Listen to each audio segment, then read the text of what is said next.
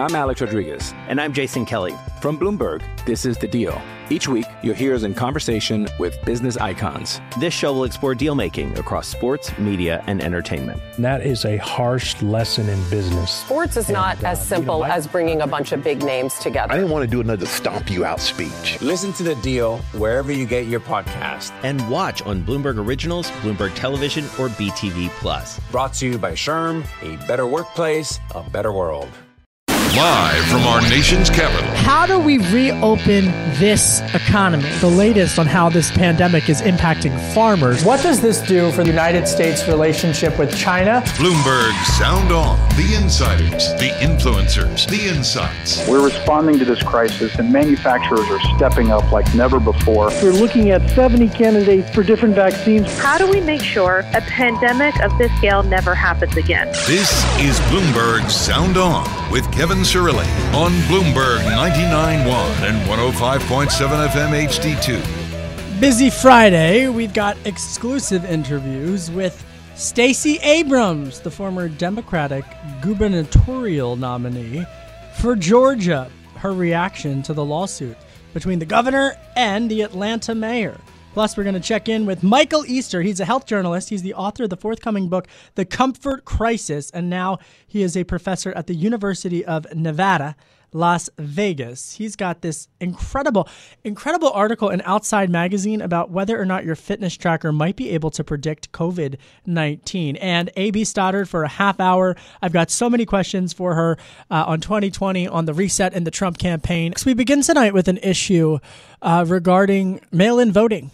And it's a topic that we're going to be talking about much more in the coming weeks. But we had to get right to the individual, the policymaker who's really been at the forefront of all of this. Her name is Stacey Abrams. She is the founder of Fair Fight and the 2018 Democratic nominee for Georgia governor. And she finds herself in a situation where you've got Governor Brian Kemp, a Republican, filing a lawsuit against Keisha Lance Bottom, and she's the mayor of Atlanta, a Democrat. And it's just this back and forth. And then you got Stacey Abrams, who, of course, is a vice presidential on the short list for vice president for Joe Biden.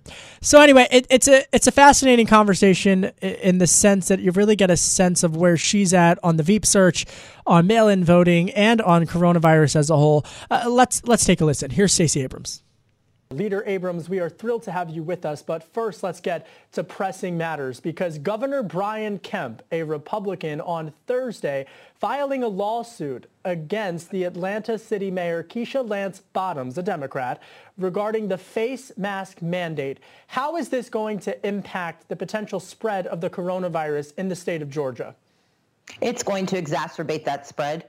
We know that Georgia already is among the 18 states facing the hardest resurgence. We know that more than 130,000 Georgians have contracted the disease. As of today, 3,000 have died. We know there's a disproportionate effect on communities of color. And we know that this mask mandate, or the refusal to allow one, will simply go against both CDC guidelines and the unpublished the unpublished recommendations of the White House, which says that mandating masks make us safer and help stop the disease from spreading. All right, and now let's get to something that you are very much working on, and that is the issue of access to voting in the November 3rd election. How can we assure Americans that mail-in votes will be counted on November 3rd? First, we have to guarantee that they have the right to vote by mail. We have 34 states that allow vote by mail with no excuses, meaning anyone can do it, but we have 16 states that put restrictions on it. And unfortunately, we have a president who is doing his level best to undermine the integrity of the process. He, in a very erratic way, said that he doesn't believe in mail-in balloting, but he believes in absentee ballots, which are the exact same thing. He has spread this lie about voter fraud being exacerbated by mail-in balloting, which is wholly untrue. The states that have used this have been able to demonstrate time and again this is not a problem. But we also have inaction by the U.S. Senate until they approve the HEROES Act, which will give $3.6 billion to cash-strapped states to allow them to expand vote by mail and scale it up to what we know is going to be necessary in the midst of COVID-19, as proven by primary usage. Then we will not be able to guarantee that people get that right to vote, let alone that those votes can be counted. Leader Abrams, when I interview Republicans and Democrats on Capitol Hill, it feels like that act that you alluded to is going to be falling upon partisan lines. So what does the government need to do in spite of that in order to make sure that the ballots are counted? And what institutional, structural changes need to be made immediately, really, ahead of November 3rd? Well, the structural requirements are three. One, we have to have expanded access to mail-in ballots. Number two, we have to have expanded access to early voting in the states that do not permit it. And number three, we have to have preservation of in-person voting on Election Day without a reduction in polling places. The HEROES Act will accomplish all three of those things by giving the states the resources they need. And the reality, this isn't a partisan issue. We have Republican secretaries of state like Michael Adams in Kentucky, who has said that vote by mail is the safest way to vote. We've got Democrats who've been calling out the same. And we know that states across this country are being forced to slash their budgets because of the COVID pandemic. And that the reason we have a United States of America, the reason we have a federal system is that it's the responsibility of the federal government to step in moments of crisis like a pandemic and support the states in executing the constitutionally required November election. These are things that can be done, but we have to put aside partisanship to make sure it happens. Should every American get a mail-in ballot in the mail without having to request one? Every American who is eligible to vote should receive a ballot that is postage paid. That is absolutely the right thing to do. That would be the gold standard. But I live in reality. And so what I'm asking for is that we remove as many of the barriers as possible, that we put guardrails in place to ensure that everyone who wants to vote by mail can do so. However, we have to remember that not everyone can or should vote by mail. If you are disabled, if you have a language barrier, if you have if you are homeless, if you've been displaced by COVID, there are a number of communities that simply don't have the right or the capacity to vote by mail, and they need to be able to go in person. And that's why we can't simply focus on vote by mail. We have to be able to walk and chew gum at the same time, do vote by mail, in-person early voting, and election day voting without a closure of precincts. I hear you on this, Leader Abrams, but I got to press you here because we're just, a couple of months away from the election. And, I'm curious whether or not the bureaucracy in the federal government, at the U.S. Postal Service, for example, whether or not they are actually prepared to handle the influx number of ballots that could be coming their way. How do we guarantee that the institutions that are really going to be on the front lines of counting the votes for democracy are adequately prepared for the potential of a massive increase in mail-in votes? We start now. We make certain that our Congress acts now. The House has taken action. If the Senate passes the HEROES Act, it includes the guardrails we need, includes the resources we need to make certain that the U.S. Postal Service isn't weaponized by Donald Trump to block access to the right to vote. It ensures that states and local governments have the resources they need to scale up absentee balloting. It ensures that we have the poll workers we need to do this process. But we also have to tell people it's going to take longer than 11 p.m. on election night to know the answer. When in the midst of crisis, we have to adapt. And that adaptation is not only possible, it is necessary. We also know that every single state in the country has the capacity and the infrastructure for mail-in voting. This is about scale, not about capacity. And if we get the resources to scale this up, as Vice President Biden has called for, as Republicans and Democrats have called for, if we do what Tom Ridge, a Republican, has called for, and what good Democrats and Republicans are calling for across the country, we can make this work. But we have to have a president who actually believes in our democracy and leans away from his cowardice and his ignorance and actually works for Americans for once. You said something right there about the expectation of not necessarily getting the vote on 11 p.m. on election night. How might this change the way that Americans get their election results, practically speaking? Well, practically speaking, we have to pay attention to the fact that in Wisconsin, in Georgia, in New York, it's going to take a minute. But if we have done the work on the front end, if we have stopped this partisan undermining of the process, if we have recognized the legitimacy of voter suppression and done our work to push it aside, if we have invested in the infrastructure we need, then people will have the patience.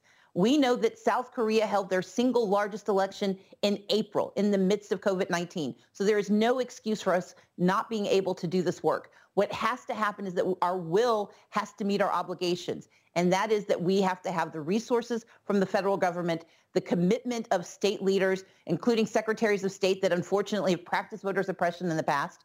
But together we can make this happen. And we have to have the patience of the American people to know that once they've cast their ballots, if we've done our part, we will get an answer.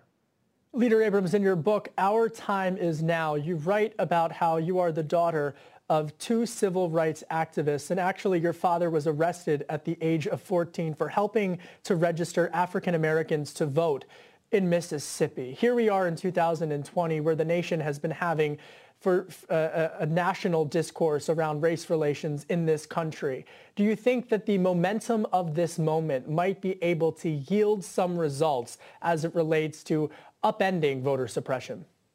I do believe so, but this is going to be a process. There's not a moment where we have not had voter suppression in our country.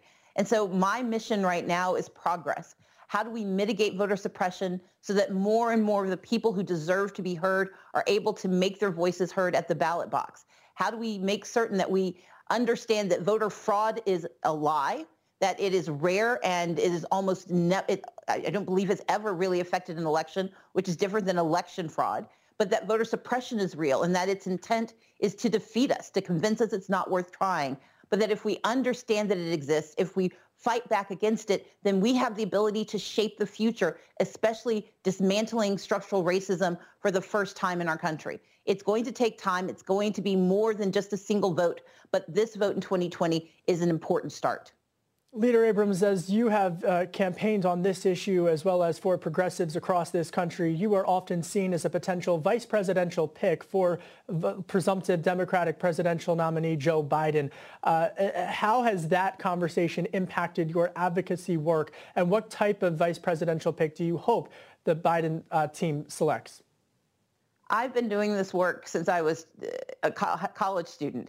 I've been working on voting rights because my parents raised me to understand that the power of a citizen begins with the power to vote. And that is why in the wake of the 2018 election, I founded Fair Fight. It's why I'm also focused on the 2020 census, which is just as important in setting the future of our right to vote because it determines our political districts. And that's why I created Fair Count. I have been working on this and I will continue to do this work because I'm driven by the mission of making sure that we have the policies that right our country and that make us all eligible for opportunity. And I look forward to watching Vice President Biden select the person he wants as his running mate. There's no one who knows better what he needs because he's done this job. And I believe that no matter who he picks, I'm going to be shoulder to shoulder with them, making certain that Vice President Biden becomes the president of the United States and that we start to right our democracy and restore America. That was my interview with Stacey Abrams. She is the founder of Fair Fight and 2018 Democratic nominee for Georgia governor. She also, folks, is on that short list for presumptive Democratic presidential nominee Joe Biden's vice presidential pick. And just as a reminder, Michael Bloomberg is the founder and majority owner of Bloomberg LP, is a contributor to Fair Fight Political Action Committee, which was founded by Stacey Abrams to promote voter registration. All right, let's reset. My name is Kevin Cirilli. I'm the chief Washington correspondent for Bloomberg Television and for Bloomberg Radio. You can find all of my reporting on Bloomberg.com and on the Bloomberg Business app. Check out Stacey Abrams, Governor Whitmer, Governor Larry Hogan. It's all on the Bloomberg website as well.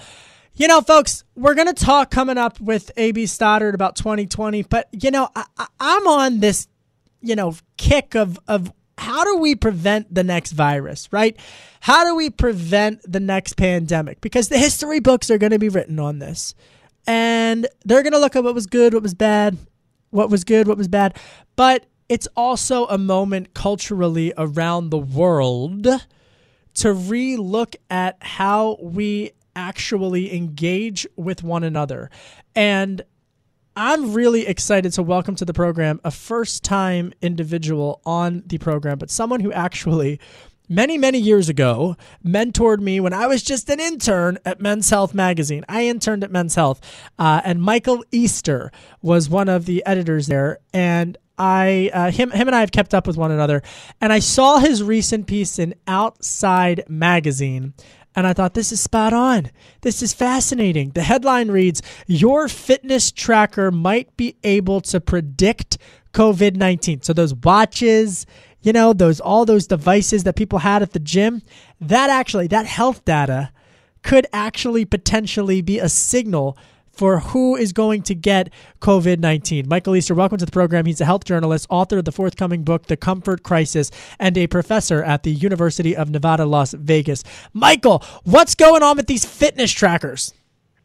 Kevin, thanks for having me. They're interesting. We're definitely entering some new ground where that Garmin watch or that, Whoop band or whatever you might have it used to be this thing that was kind of for fitness nerds, and now we're sort of learning that maybe there's some interesting data that it holds for public health, specifically, like you said, what are we going to do about the next pandemic, and what are some of the tools that we have to help control that, if and hopefully it doesn't happen, but if it does, hopefully it can kind of give us an upper hand. See, I find this interesting because prior to the pandemic, so many of these health companies have been marketing these gadgets and these gizmos. Oh, track your steps. Oh, what's your heartbeat? How many calories did you burn?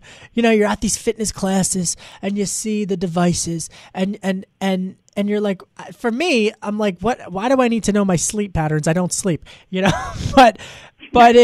But I think what your article in Outside Magazine points out is that fitness tracking companies are pivoting from personal to public health. Walk me through that transition in the past couple of months about how these data fitness tracking companies have pivoted their use of the personal data to public health data. That's huge. Yeah, absolutely. So I think a really interesting story to think about is there's this guy in Finland. His name is Petri Holman. And he decided to take a ski vacation in Austria, like right as the pandemic was sort of becoming a thing. They were kind of like, should we do this ski trip or not? They looked at the data. There weren't that many cases. So he goes, he has his fun on his ski vacation. He says he was, sanitizing his hands every 10 seconds, that sort of thing. And he's a guy. We've all been there.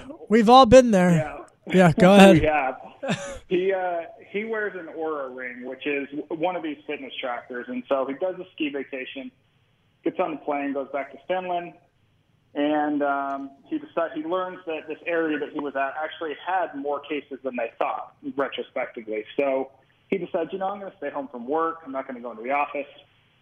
Now, one morning he wakes up and he checks his fitness device that gives you this, it's called a daily readiness score. More or less, it just kind of tells you, how's my body doing today?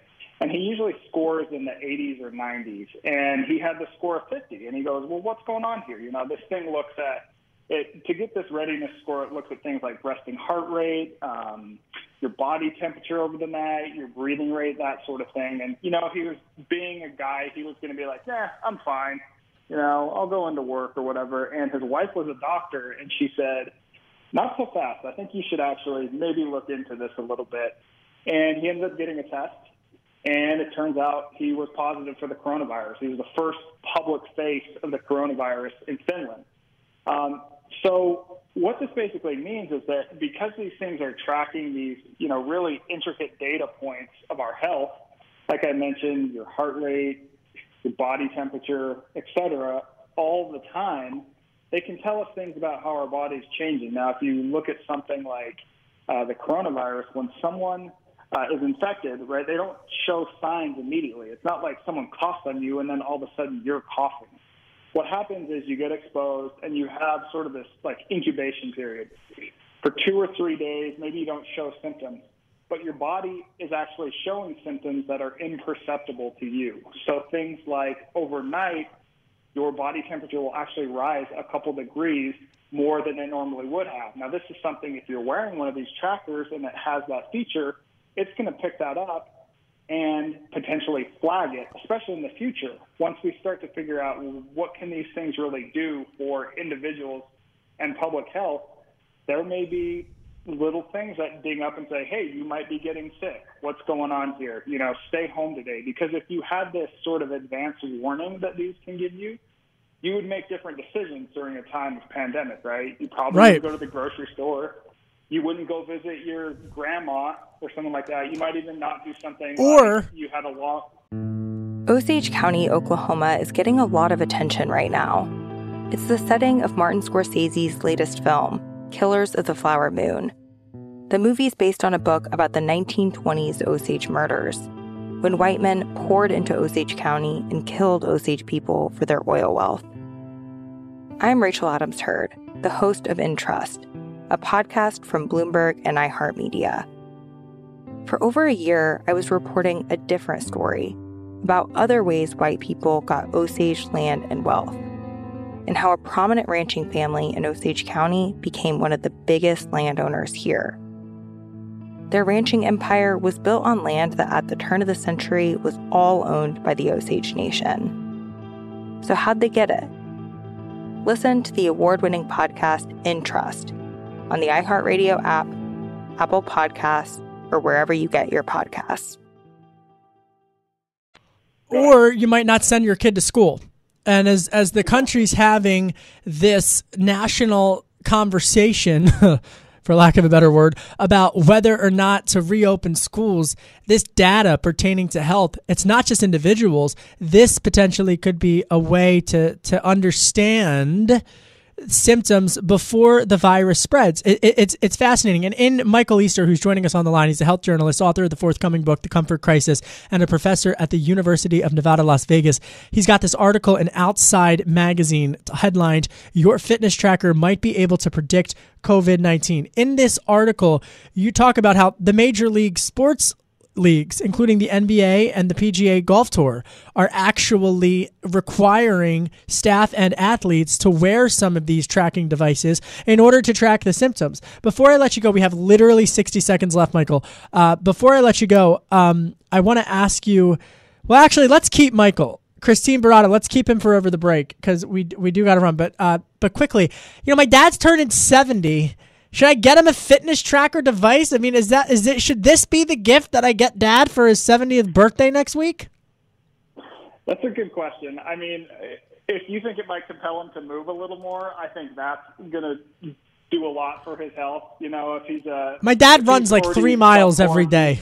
He's like 70 years old. He's got 2 titanium knees, 2 replaced hips. He's like the Tin Man, and he's running anyway. All right, Michael, stay with us because I got some more questions about the sports leagues and sort of the other transition into data. Michael Easter's going to stay us, and then A.B. Stoddard. I'm Kevin Cirilli, Chief Washington Correspondent for Bloomberg TV and Radio, and you're listening to Bloomberg 99.1.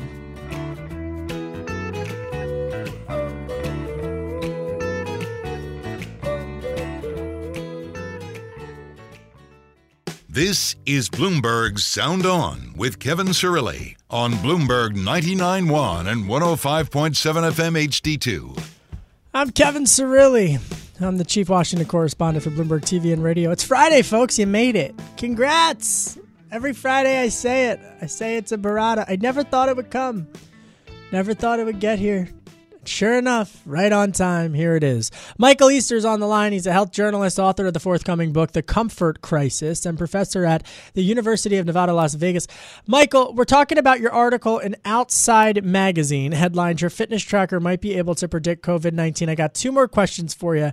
This is, what are the sports leagues doing, and it could be a model for other institutions, both in the private sector and education, to track fitness, or to track health to prevent the spread of the coronavirus?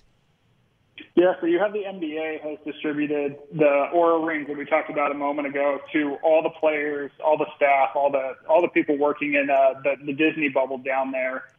And this isn't the only thing they're doing, of course. Players are still going to receive testing every single day in that league. But it's just another thing they think could help. You have the PGA Tour has distributed Whoop bands to all players and caddies and also staff. And they're also doing testing. But in that case, the bands have actually paid off. There's a guy called Nick Watney who's on the tour. He's a player on the tour. And he noticed his band told him that overnight his breathing rate increased pretty heavily, and he thought that was odd.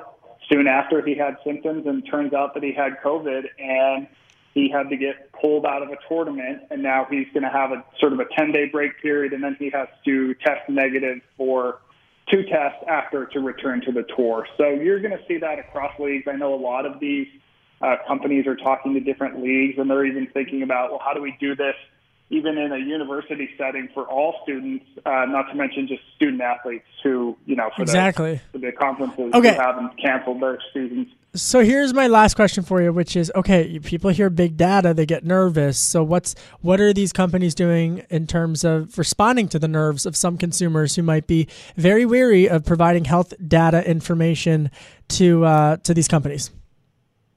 That's a good question. I mean, it's all going to these big algorithms that use AI, and I think that's something that, there's definitely going to be a debate about that, especially in the future. They're talking about, if we had enough people, could we almost have a public disease weather map that changes every day, where it's like, don't go out today because we have all this data showing us that more people are potentially showing symptoms. I don't know. That's going to be something they're definitely going to have to think about. It's kind of the trade-off between, private individual health data, and then what do we need to do as a society to contain something like a pandemic? We're going to have there's going to be some trade-offs. When does the book come out, The Comfort Crisis? Comes out in April of 2021. All right. Well, we will talk to you then for sure, if not before then. Michael Easter, who also covers a lot about the military, we'll have him on when he has another report out about people serving in the military as well, because he's been ahead of that as well. Michael Easter, health journalist, author of the forthcoming book, The Comfort Crisis, professor at the University of Nevada, Las Vegas, and my former mentor when I was an intern at Men's Health magazine. What was I like as an intern, Easter? You were one of the top 3 of all-time interns, no question. Wow. You did a hell of a job. We still talk about you, so yeah. Wow. Well, thank you. Who beat me? I got it. Hey, Cirilli wants to know why he's not number 1. Michael Easter, thank you for coming on. Let's reset. I'm Kevin Cirilli, Chief Washington Correspondent for Bloomberg Television and for Bloomberg Radio. That's right, folks. I used to be an intern at Men's Health many, many, many years ago. But enough about me. Let's talk politics and bring in 2 political all-stars, A.B. Stoddard, associate editor at Real Clear Politics, Roger Fisk, Democratic strategist, longtime President Obama aide, and principal at New Day Strategy. A.B., there was a shakeup at the president's re-election campaign. Can Stepien get it back on track? What's he got to do? He has to change President Trump. President Trump is the person who is screwing up the campaign and self-destructing politically, and I can understand why he's upset that Brad Parscale overpromised on crowd numbers for Tulsa and has been making a lot of money as a campaign chief for Trump over these years, but poor Bill Stepien or anyone else who steps in is going to find that they're going to be blamed when things go south, not the president for stepping in every day. So it is a thankless job. All right, so Roger Fisk, I was struck by the rollout of the Biden campaign's economic plan, in which they had a very elaborate rollout in terms of centrists flooding the airwaves, also trying to appeal to progressives who want to see some type of climate change reaction.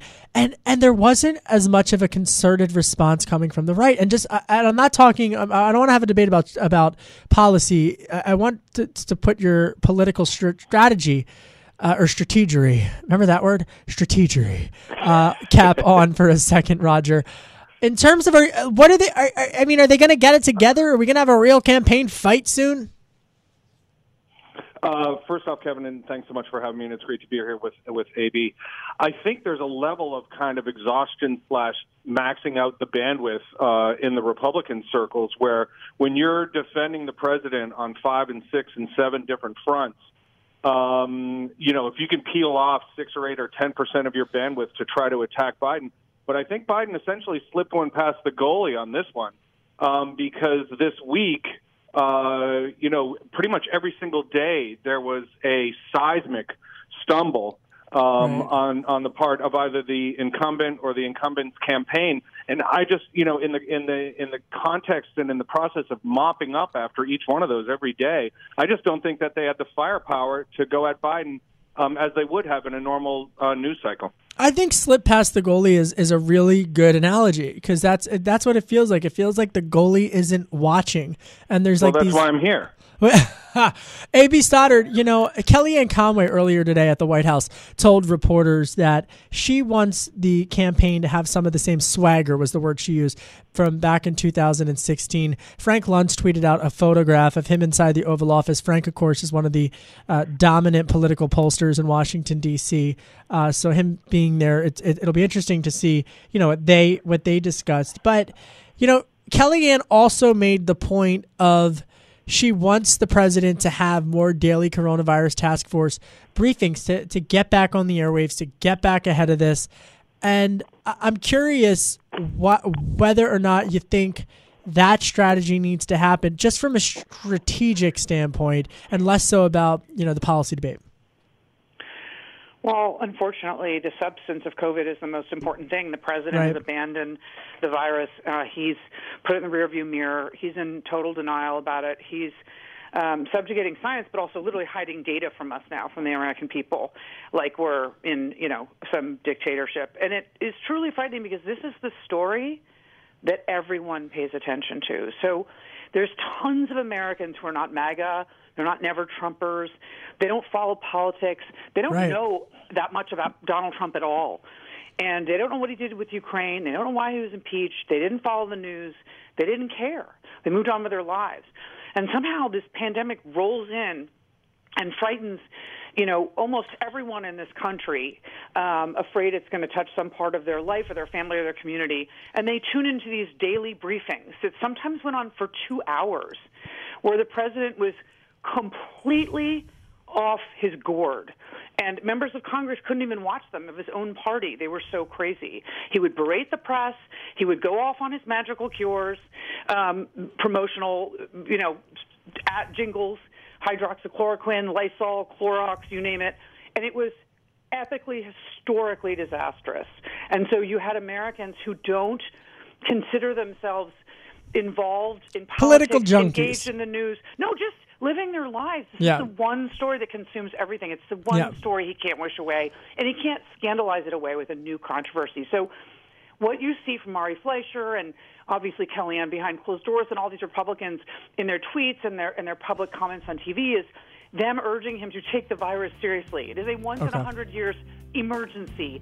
And if he does that, then surely the voters will give him a second look. It's really late for him to take the virus seriously. I beg him to do it tonight because we're in so much trouble. All right, well, stay on the line, AB and Roger. We've got more to continue this conversation coming up next. I'm Kevin Cirilli. You're listening to Bloomberg 99.1.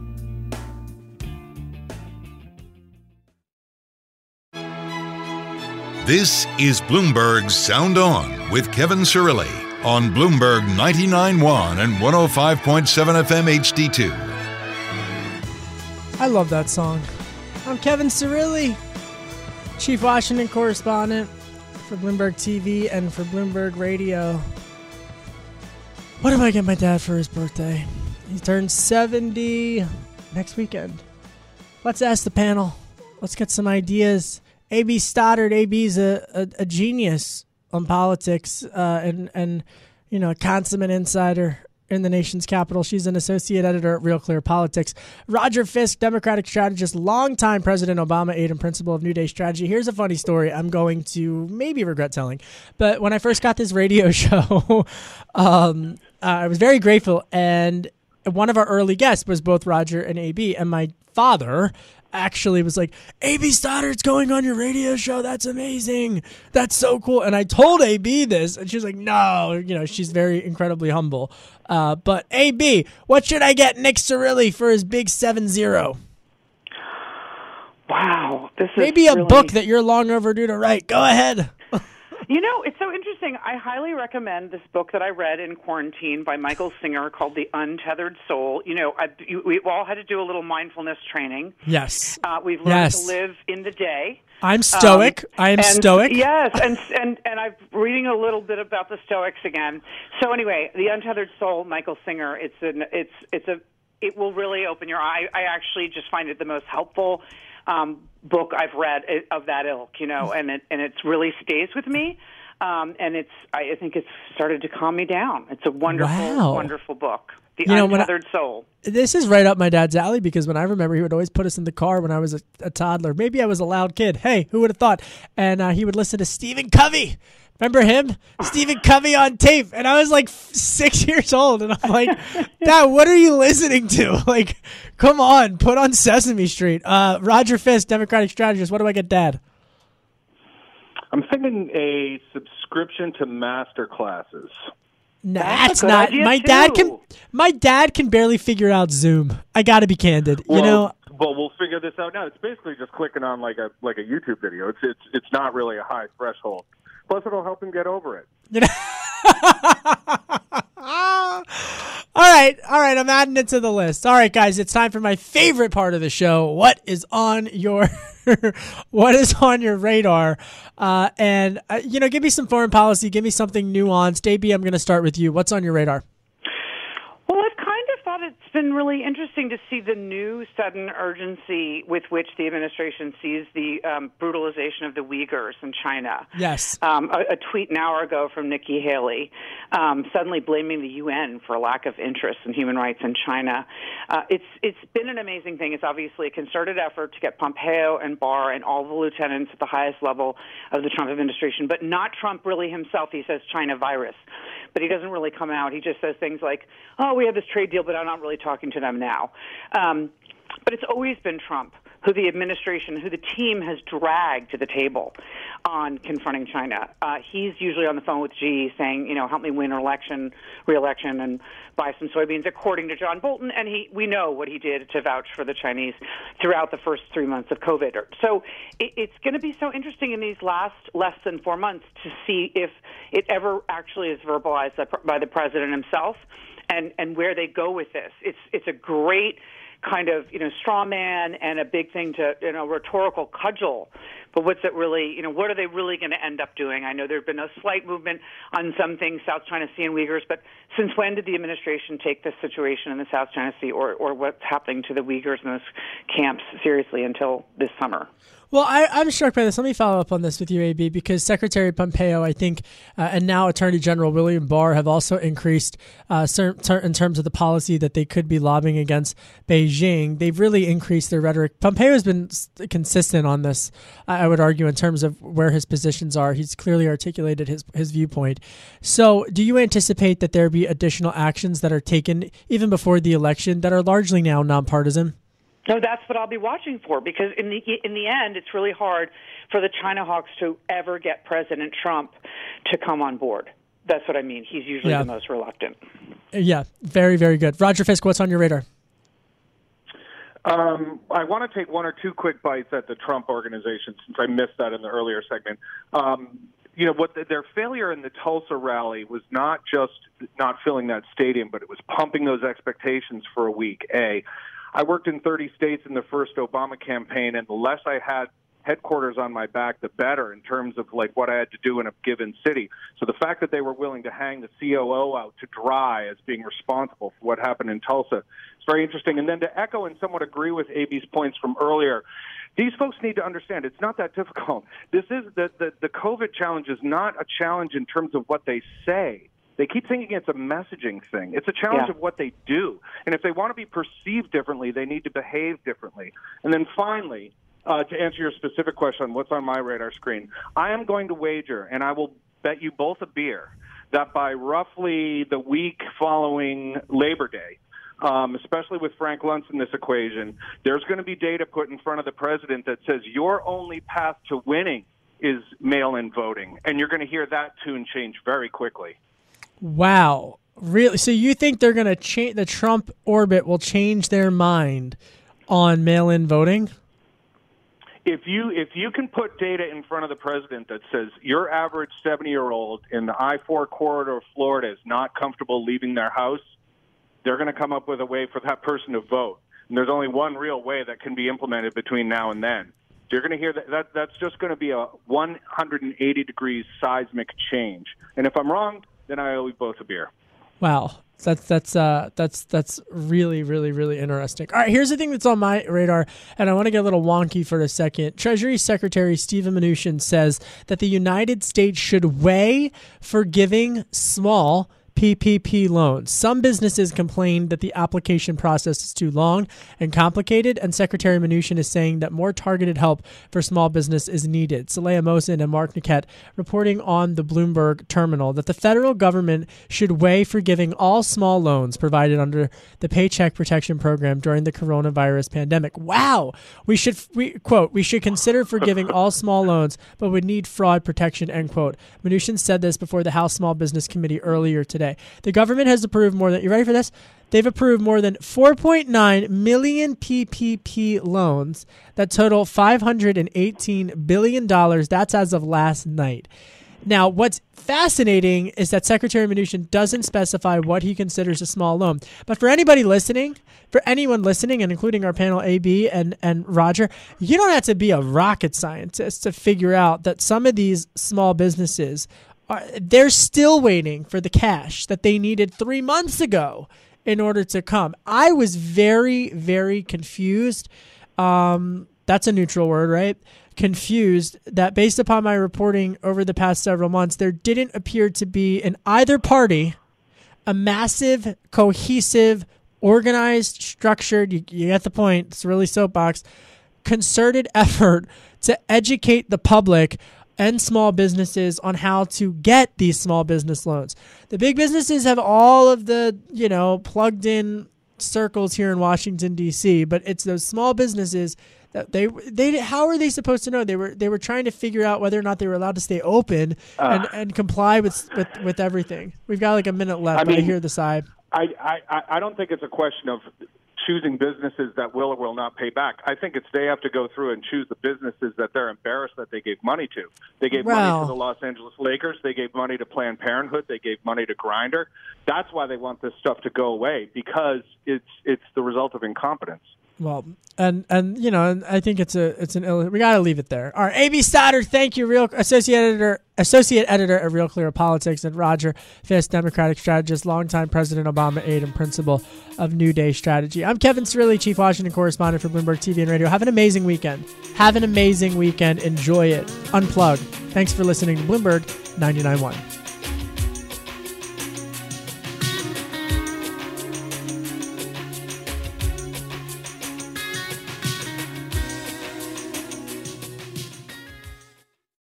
I'm Alex Rodriguez. And I'm Jason Kelly. From Bloomberg, this is The Deal. Each week, you'll hear us in conversation with business icons. This show will explore deal-making across sports, media, and entertainment. And that is a harsh lesson in business. Sports is not as simple as bringing a bunch of big names together. I didn't want to do another stomp you out speech. Listen to The Deal wherever you get your podcast. And watch on Bloomberg Originals, Bloomberg Television, or BTV+. Brought to you by SHRM, a better workplace, a better world.